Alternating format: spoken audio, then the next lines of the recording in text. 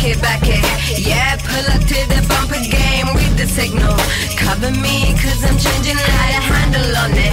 My life, but I broke it. When I get to where I'm going, gonna have you saying it. That's die young, bad girls do it well. That's die young. This is the Mothers of Reinvention, and I am your host, Jess Zano. On every episode of this weekly podcast, I connect with rebel women who share their never-before-heard stories about how they reinvented themselves and set their course to success. Today's guest is a singer, prolific songwriter, downtown New York model darling, and underground actress living in Brooklyn, New York, with her husband and daughter, Lucy. She made a full-time transition into a coveted makeup artist, but I know her as the most badass chickie I've ever had the pleasure of calling my friend. We met almost 25 years ago in the downtown New York City music scene. She is most known for the powerful role she played in punk rock, making a name for herself as the lead singer of the all-girl punk band, the Lunachicks, who have recently released their band biography, Fallopian Rhapsody, out now with Hatchet Books. And they are about to reunite on tour for the first time in 17 years.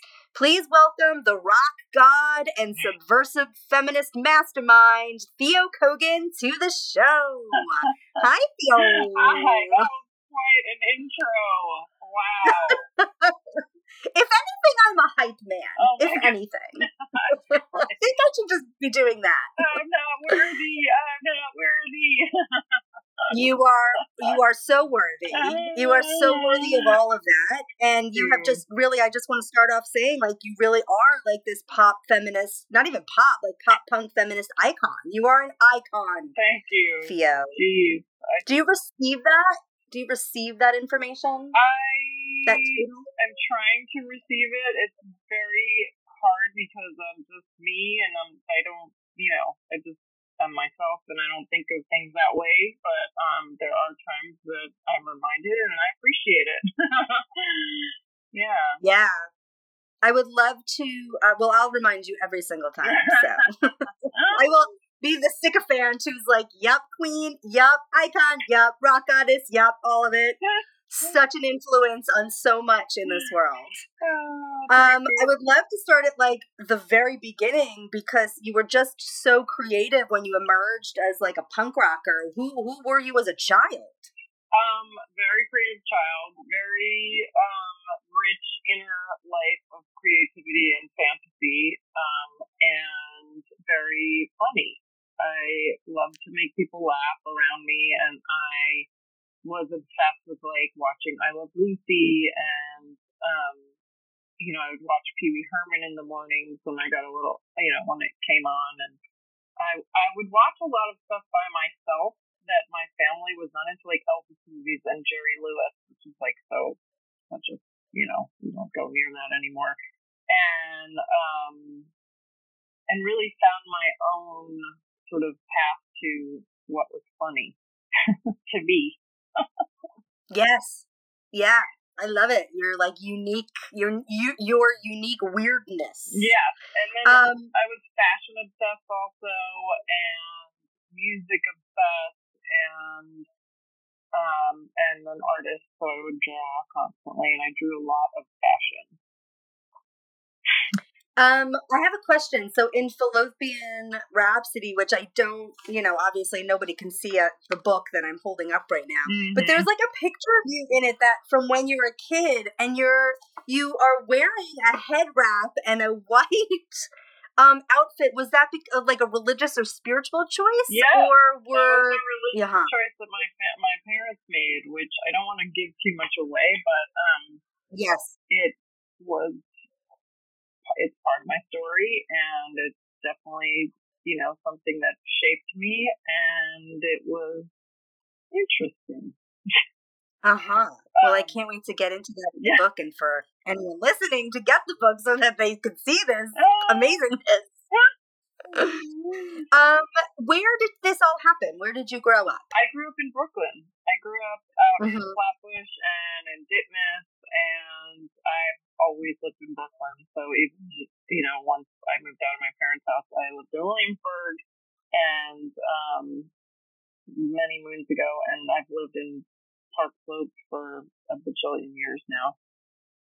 Yeah, cool. Brooklyn. So you've always had sort of like the Brooklyn punk, I'm going to say Ramones, even though they're not Brooklyn, but like you've always had that in your life. Who were those like first, I love Pee Wee Herman. I love that you were finding comedy. Who were like the music sort of influences that you were looking towards when you were creating your character, essentially? Well, I found, back then we had so many record stores and vinyl, and so we would go into them, and I had friends who had older siblings and who already knew about some stuff, so I sort of gathered all this information, then I would go to the record stores and buy stuff. So some of my early, like, punk albums, I would say, were like the Misfits and X-Ray Specs, and then I was into like Channel 3 from California, and I was into Anti-Noah League or English. So it was like I was always very eclectic,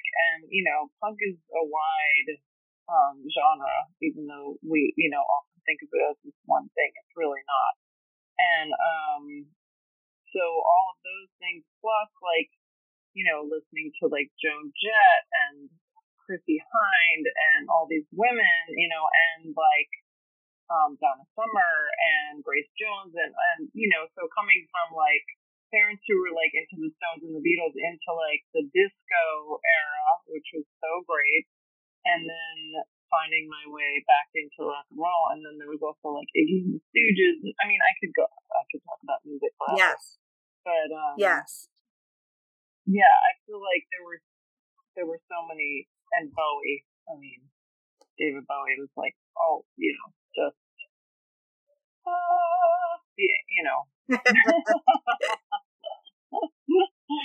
I love that you somehow matched like Pee Wee Herman and David Bowie together to create, what became the Lunachicks. What was the history of you finding each other and deciding what that sort of creative was going to be for the band? We were all at LaGuardia High School. Not all of us, three of us, me and Gina and Squid, who's Sid. And me and Gina were both in for art, and Squid was in for drama. And I introduced them.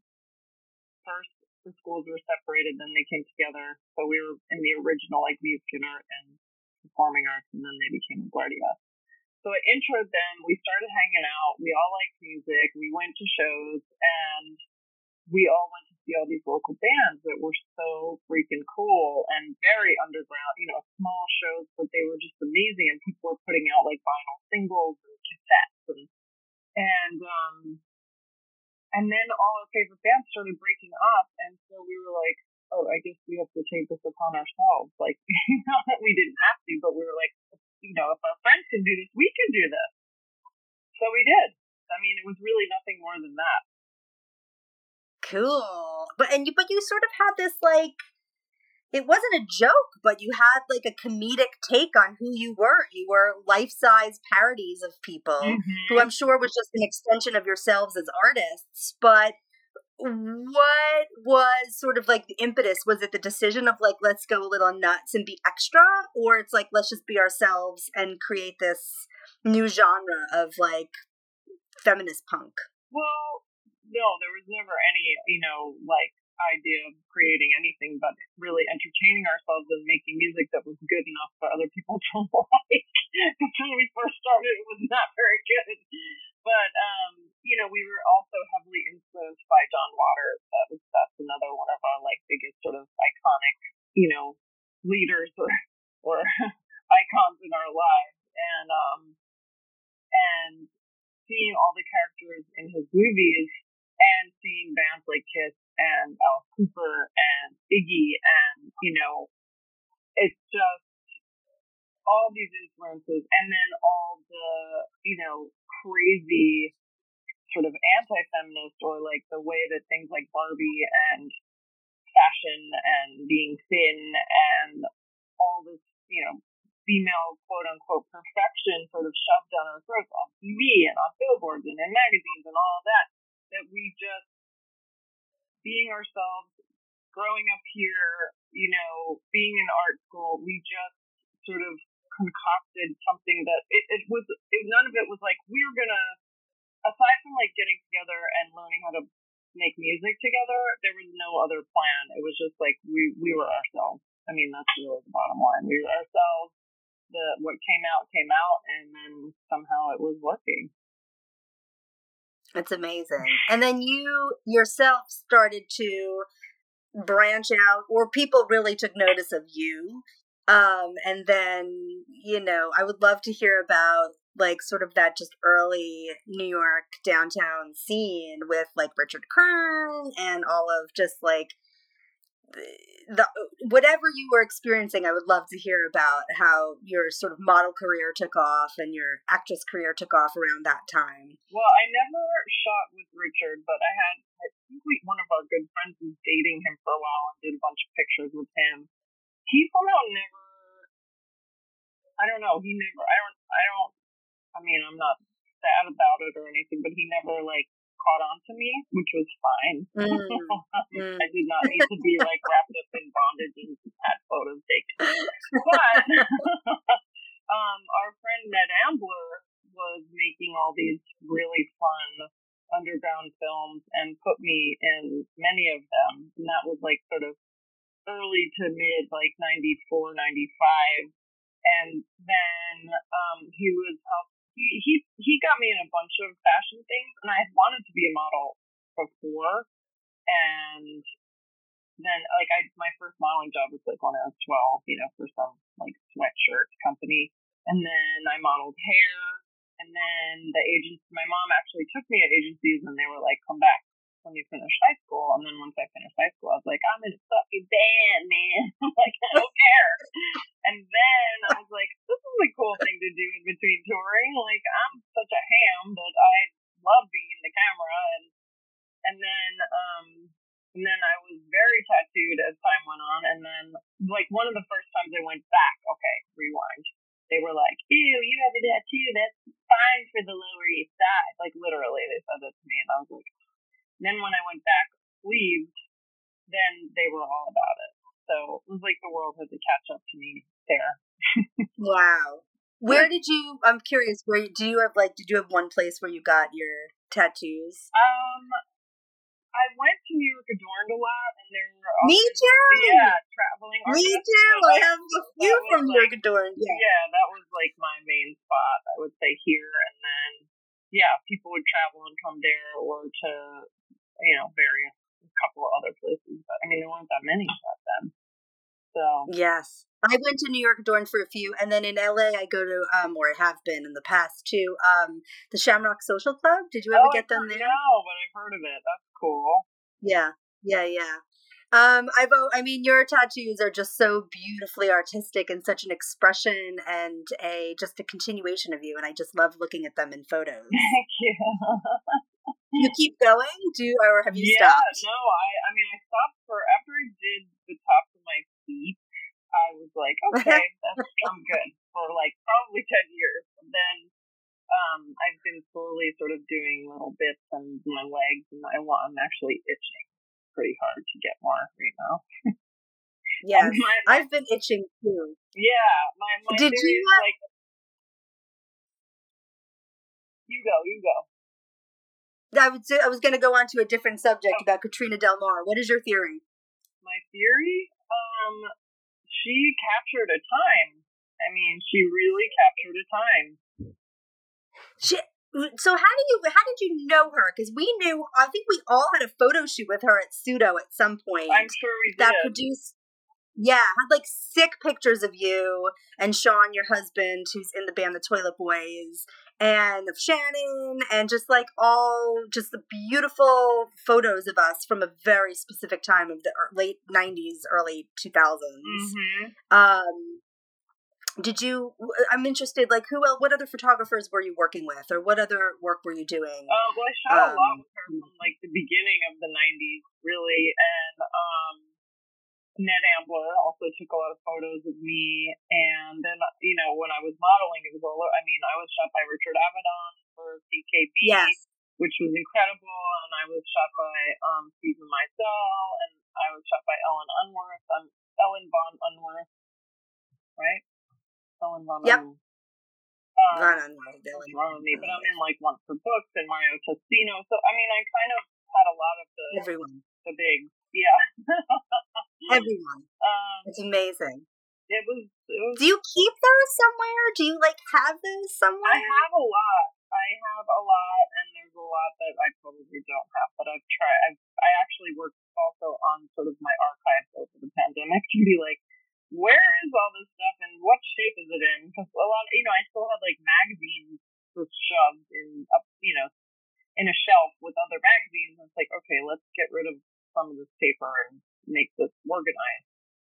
So, yeah, I do have quite a bit, and I've saved the book. Like Mario Testino has a book that has both me and Sean in it, which is kind of funny. It's fun. Yeah. I have so much like random stuff from that time, just like you said, like magazines, and it was nothing like that. But I had a poster that was like on a subway stop somewhere. Like, what do you do with all this at the end of the day? You know? I know.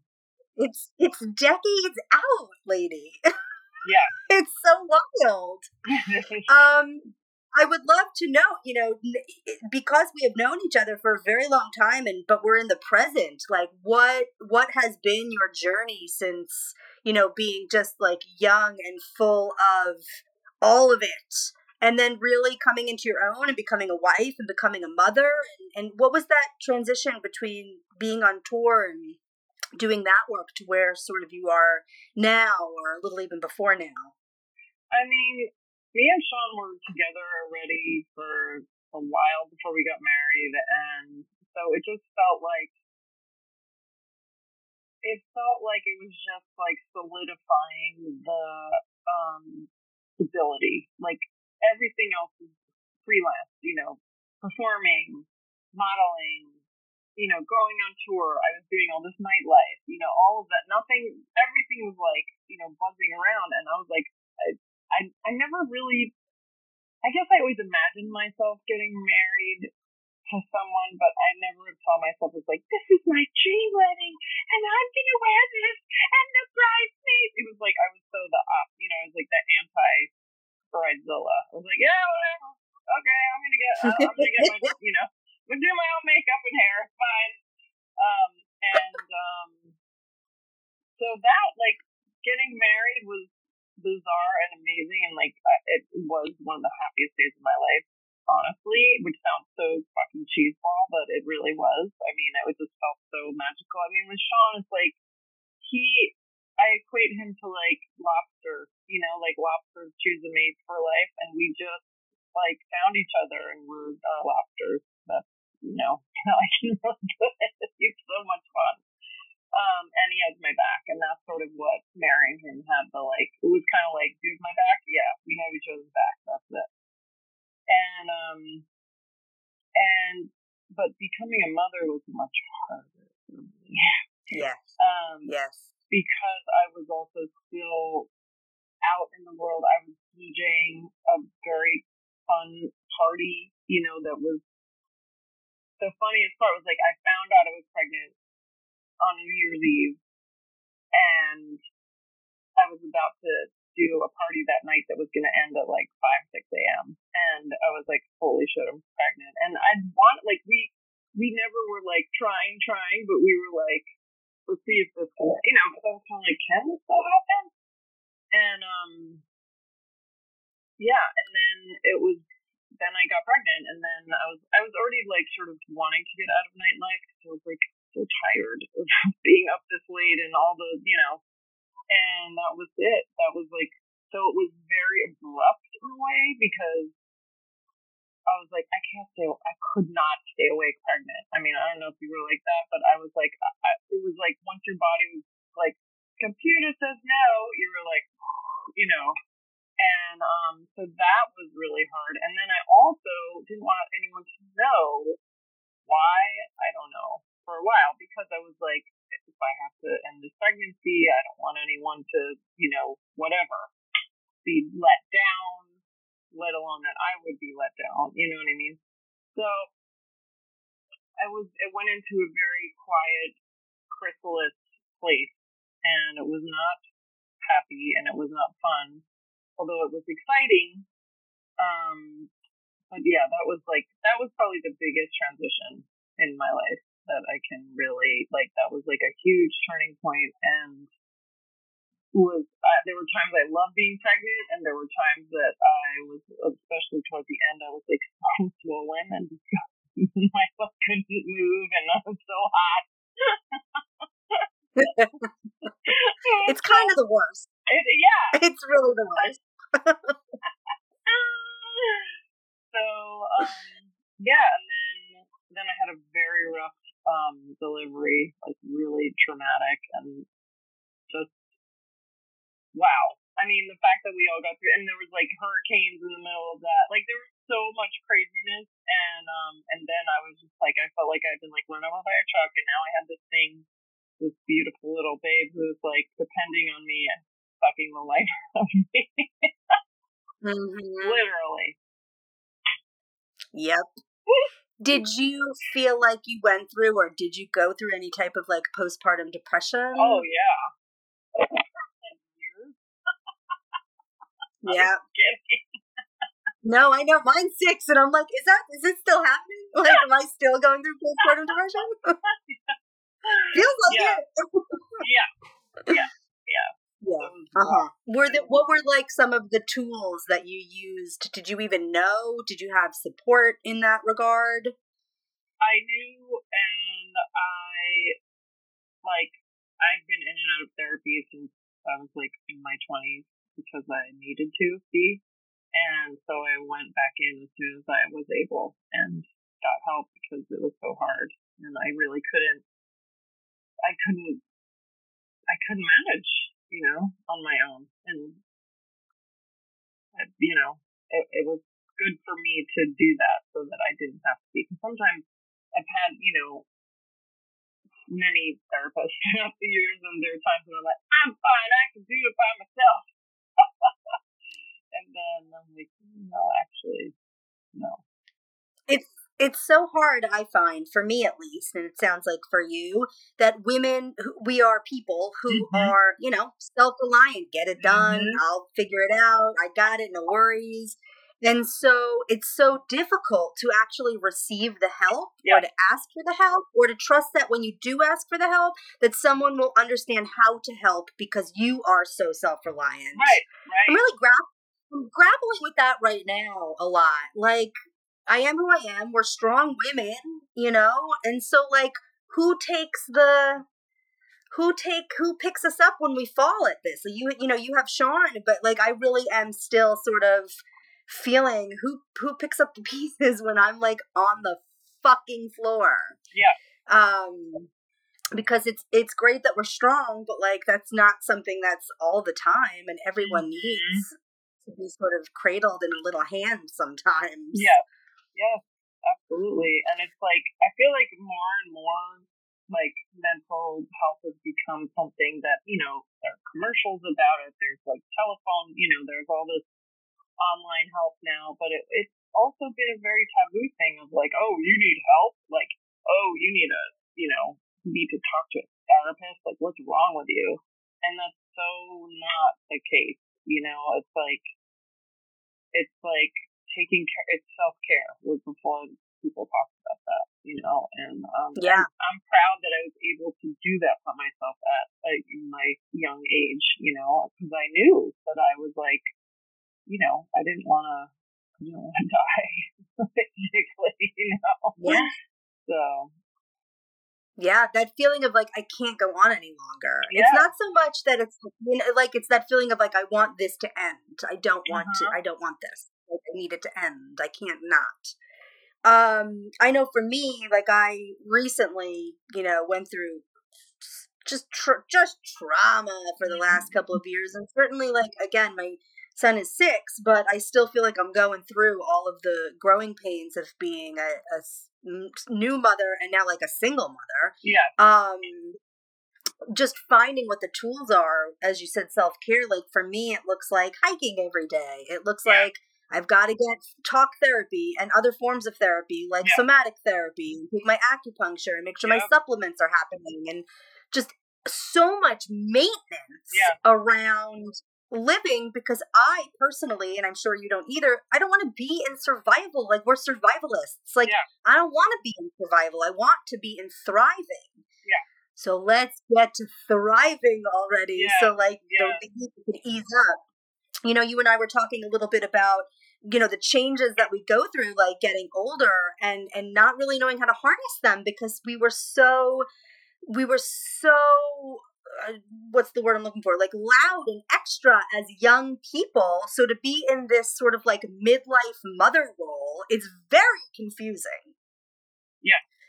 And I don't know if you are still confused about that, but I know I am. Well, I can tell you it does get easier. The older they get, the more self-reliant they are, the more they can do stuff. I mean, I only have one kid also, so it's like, I'm glad that there's only one. And she's amazing. And yeah, it definitely like gets easier as time goes, and the more like they become the people they are, it's just even more fun. I mean, there's fun at every age and every stage for sure.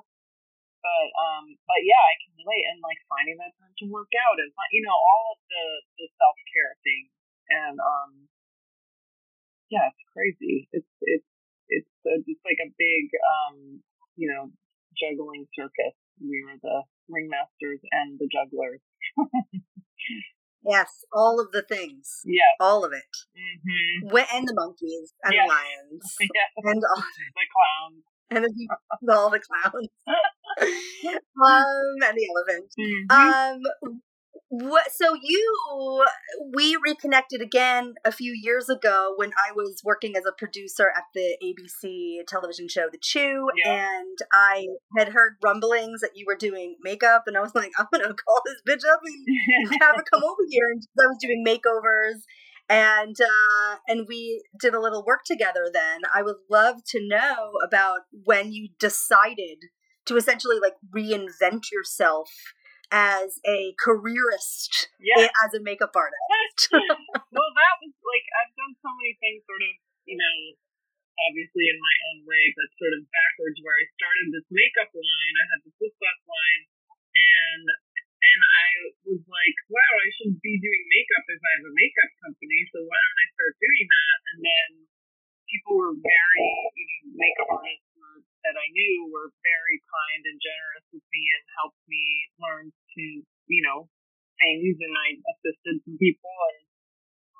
and started doing it. Like anything else that I've done, like I'm just gonna do this, and luckily I'm good at it also, and so I just kept doing that as I had my company, Armor Beauty, and then I shut that down in 2017, I want to say, after like at least 2 years of like, thinking I should, but not being able to let it go. It was so hard to let it go, because it was also like my other baby, it's like something I was working hard on and nurturing, and, it was mine. And so then I just started to do more and more makeup. And once I closed the company, I was like, now it's like go time, and let's, try to get an agent and stuff. And so I got an agent, and which is Judy Casey Agency, and who's like a badass New York woman, like one of the first agents in New York, and she's incredible. And so here I am now doing that. And that was also like an interesting what's the word, sort of complete shift, which was very strange at first, from the in front of the camera to behind the camera. And that was also a very strange transition, because I did start doing that when I was pregnant, I want to say. And so I was like sitting backstage at fashion shows, like snacking and being like, I don't have to worry about what I like wearing, which was very freeing. So that was sort of, that's how that journey began.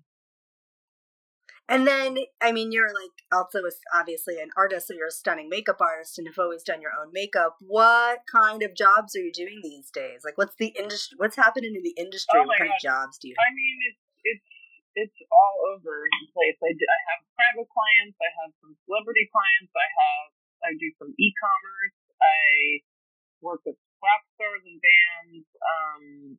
It's commercials. It's all. I mean, I feel like anybody you talk to is gonna be like, oh, I mean, there's some people that only do one or the other thing, but I feel like New York, and if you're in this business, you're kind of doing it all, unless you end up in the union and you're only doing production like that. So, Yeah. Yeah. Is Lucy into it? Oh my God. Your daughter into it? She is so into it. She loves makeup. She's like, I'll show you her. She's so excited about Halloween, as your son is too. And she's been like doing tests of her makeup and like this. She did this all herself.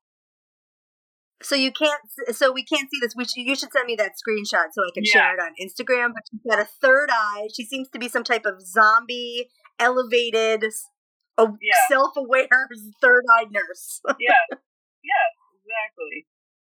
So that's amazing. Yeah.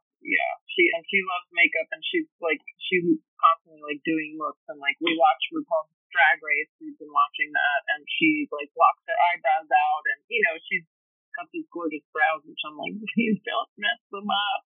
Don't do what I did.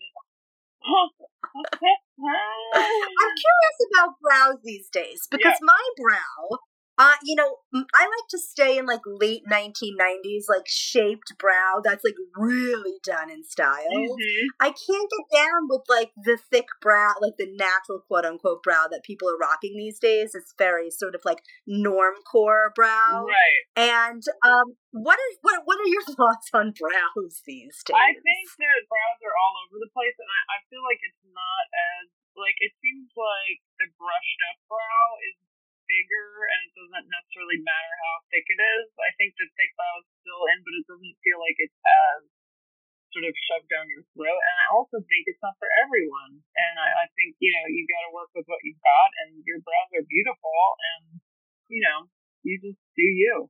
That's always my philosophy. Yeah. It's like trends are fun, and when the thick brows really, I was like, please, they're so thin. What do I do?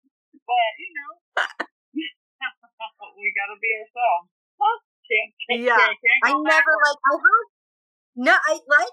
I had a little bit of a thick brow, but I really tried to enforce when I go get them done, like, you can take them off. Like, let's shape these. They need to be shaped. And I need to look like I am straight up out of 1997. I love that. Embrace it. I love it. So you're working, you closed the business, but you went on to continue your like really cool professional makeup career. What was sort of your like favorite bits about being a business owner or business woman?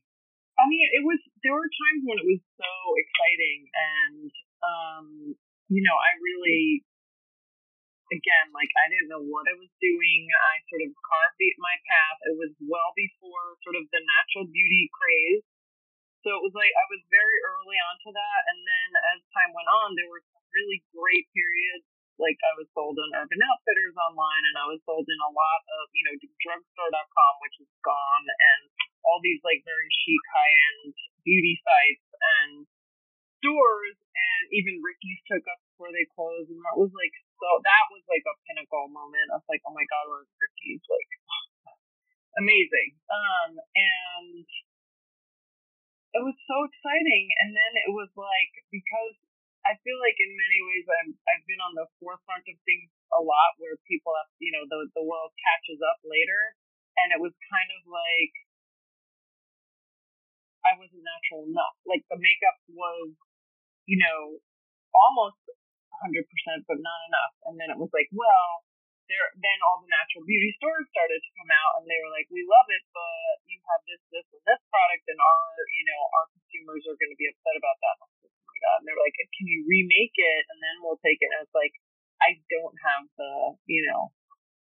I couldn't keep up anymore, even though there were times where things were going so well and I was paying a publicist and I was like, how am I doing this? I have no idea. This is amazing. And getting amazing press also was so helpful. And then it was just like I had very nice investors who wanted to invest and I was just done. I was just like, I cannot do this anymore. I can't focus on it. It kind of used me up in that way. And not to say that I would love to work on another brand, with someone else's funding that I'm not responsible for. Support, resources. Yeah, totally.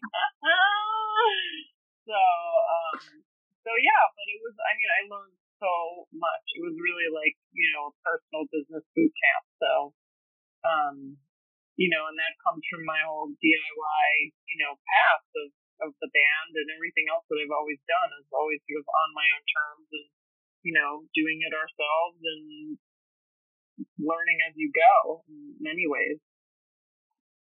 Yeah, absolutely. And people, I think that there's an element of street savvy that you have to have when you decide, like, all right, I'm going to start a business, or I want to be in business, or sitting at the top of a business. It's so exhausting and so draining. Yeah. And you have to have a certain mettle and like character to be able to carry that through because it is exhausting every day. Yeah.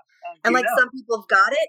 And you can have it for a short while. You could have it forever. It's pretty wild for anyone out there that like thinks about starting a business. And I've reconsidered or considered going back to school at this point and like maybe potentially maybe seeking like an MBA so that I can have some like higher education around what business is and what that is. And any friend who has their MBA is like, no, it's a waste of time. And I'm like, but is it? Because I'd really like to understand how to run business. Yeah, don't let people talk you out of that. I think that's great. I've had so many moments of like, I'm going to go take a class. And then I'm like, I can't commit. Yeah. Yes. Same. I go and I draw like in the middle of it. I just leave. Yeah. I don't tell anyone. I just leave. I've done that a couple of times actually now. I went to, did you go to college? I went to college for 2 years. Where did you go? So I went to SBA for art.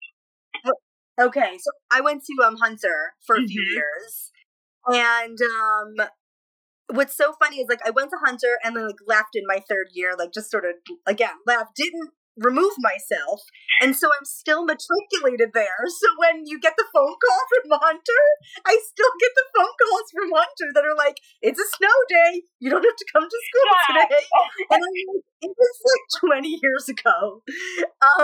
And then I went back for a second because I was enrolled as an actual student at Hunter to get my JD, and to like I was on a trip to be an entertainment attorney, and I was there for. I want to go ahead and say 2 weeks before I got some like VP job at some baller company. And I was like, all right, peace out again. And then I keep doing that every few years. So I'm having another reemergence of like, okay, this time I'm going to do it and it's going to happen. But chances are it probably won't. I mean, I also like I went to bartending school and didn't finish. That tells you anything. I was like, I got this. Terrible bartender. Totally. I'm fine. I got it. I got the job. I got the tips, but I don't need any of this. Thank you. I know. So yeah. So it's like we have an innate sense to like build a business and just run with it. Yeah. But it is exhausting. It is. There are many times I'd be like, it would have been really helpful if I knew what I was doing before I started doing it.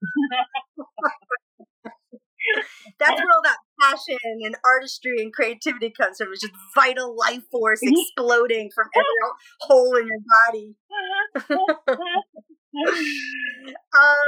So I love sort of the journey that you've had and where you landed now. And what's so amazing, especially with the release of the book, is that you are going back on tour. Yeah, we just played our first shows in 17 years in Las Vegas. Last month. Oh my gosh. And, this was like it was supposed to happen in 2020. You know, all the pandemic things. We started rehearsing 2 years ago, and then the pandemic happened. We were supposed to play that April of 2020, and it was like when the virus was at its peak worst in New York. That very weekend would have been our shows. We would have been going to Vegas that May.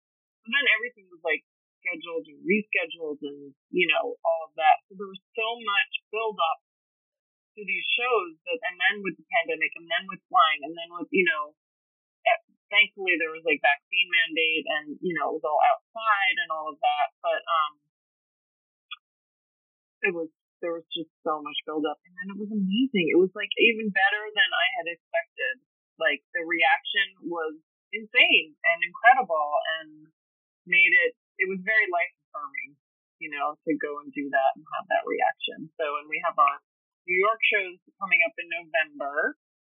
When? I'll be there. When? I'll be there. What do you do where? Webster Hall. It's the oh my gosh. 26th and 27th, 2 nights. And Toilet Boys are playing the 27th, so you should probably come to that. Are you in New York now? Oh, are you back in New York? No, I'm in LA right you now. Are? Okay. I'm in Los Angeles now, but I'll be in New York in November and again in December, but I'll be there on the 26th and I will come see you play. Yay! Awesome. Yeah. That's so cool. So that's happening, and then we're like, we've done so much work to get ready for all this, we might as well do, you know, like strike while the iron's hot. So we're looking to do like festivals, possibly Europe, you know, it's like sort of like hit it and quit it, not like be stuck out on tour, but like go do like good big things. And make that money. So make that money. Yeah. Do you find that is it different now? I mean, I would imagine it's different, but everything has changed so much because of life and evolution. Yeah. Like, how is it different now than it was when you started? Like as playing? Far as I don't know, booking, crowds, you. I mean, it felt like, you know, with all the build-up for the shows, it felt like as soon as I had my little toe on the stage, I was like, oh, right. Like, I felt like I was in, like, this weird, like, me past, me future sort of meta 90s moment, and it all just fell into place, like, completely. So, I mean, what's better than full that, circle. honestly? Yeah, full circle. The crowds were amazing. People were singing all the words. You know, when we played the big stage at Punk Rock Bowling, we played right before THEO, and a lot of people had never seen us. Some never heard us, and we like won so many fans. I mean, just amazing. So. It's incredible. I'm so happy for you that you're having this life-affirming moment and really being able to be fully yourself. Like, this is you, and it's, like, amazing that you still continue to be all you. Yeah. It's a beautiful thing. You're a beautiful thing. You are a beautiful thing, THEO. Well, I am so thankful for your time today and your contribution to pop culture and women everywhere. And you are truly one of a kind. You are Saint THEO, and I love you and thank you. I love you. Thank you. Cool. If you enjoyed today's show, be sure to download, like, and subscribe, and share with other rebel women. I'm Jess Zaino, and this is the Mothers of Reinvention. Bye.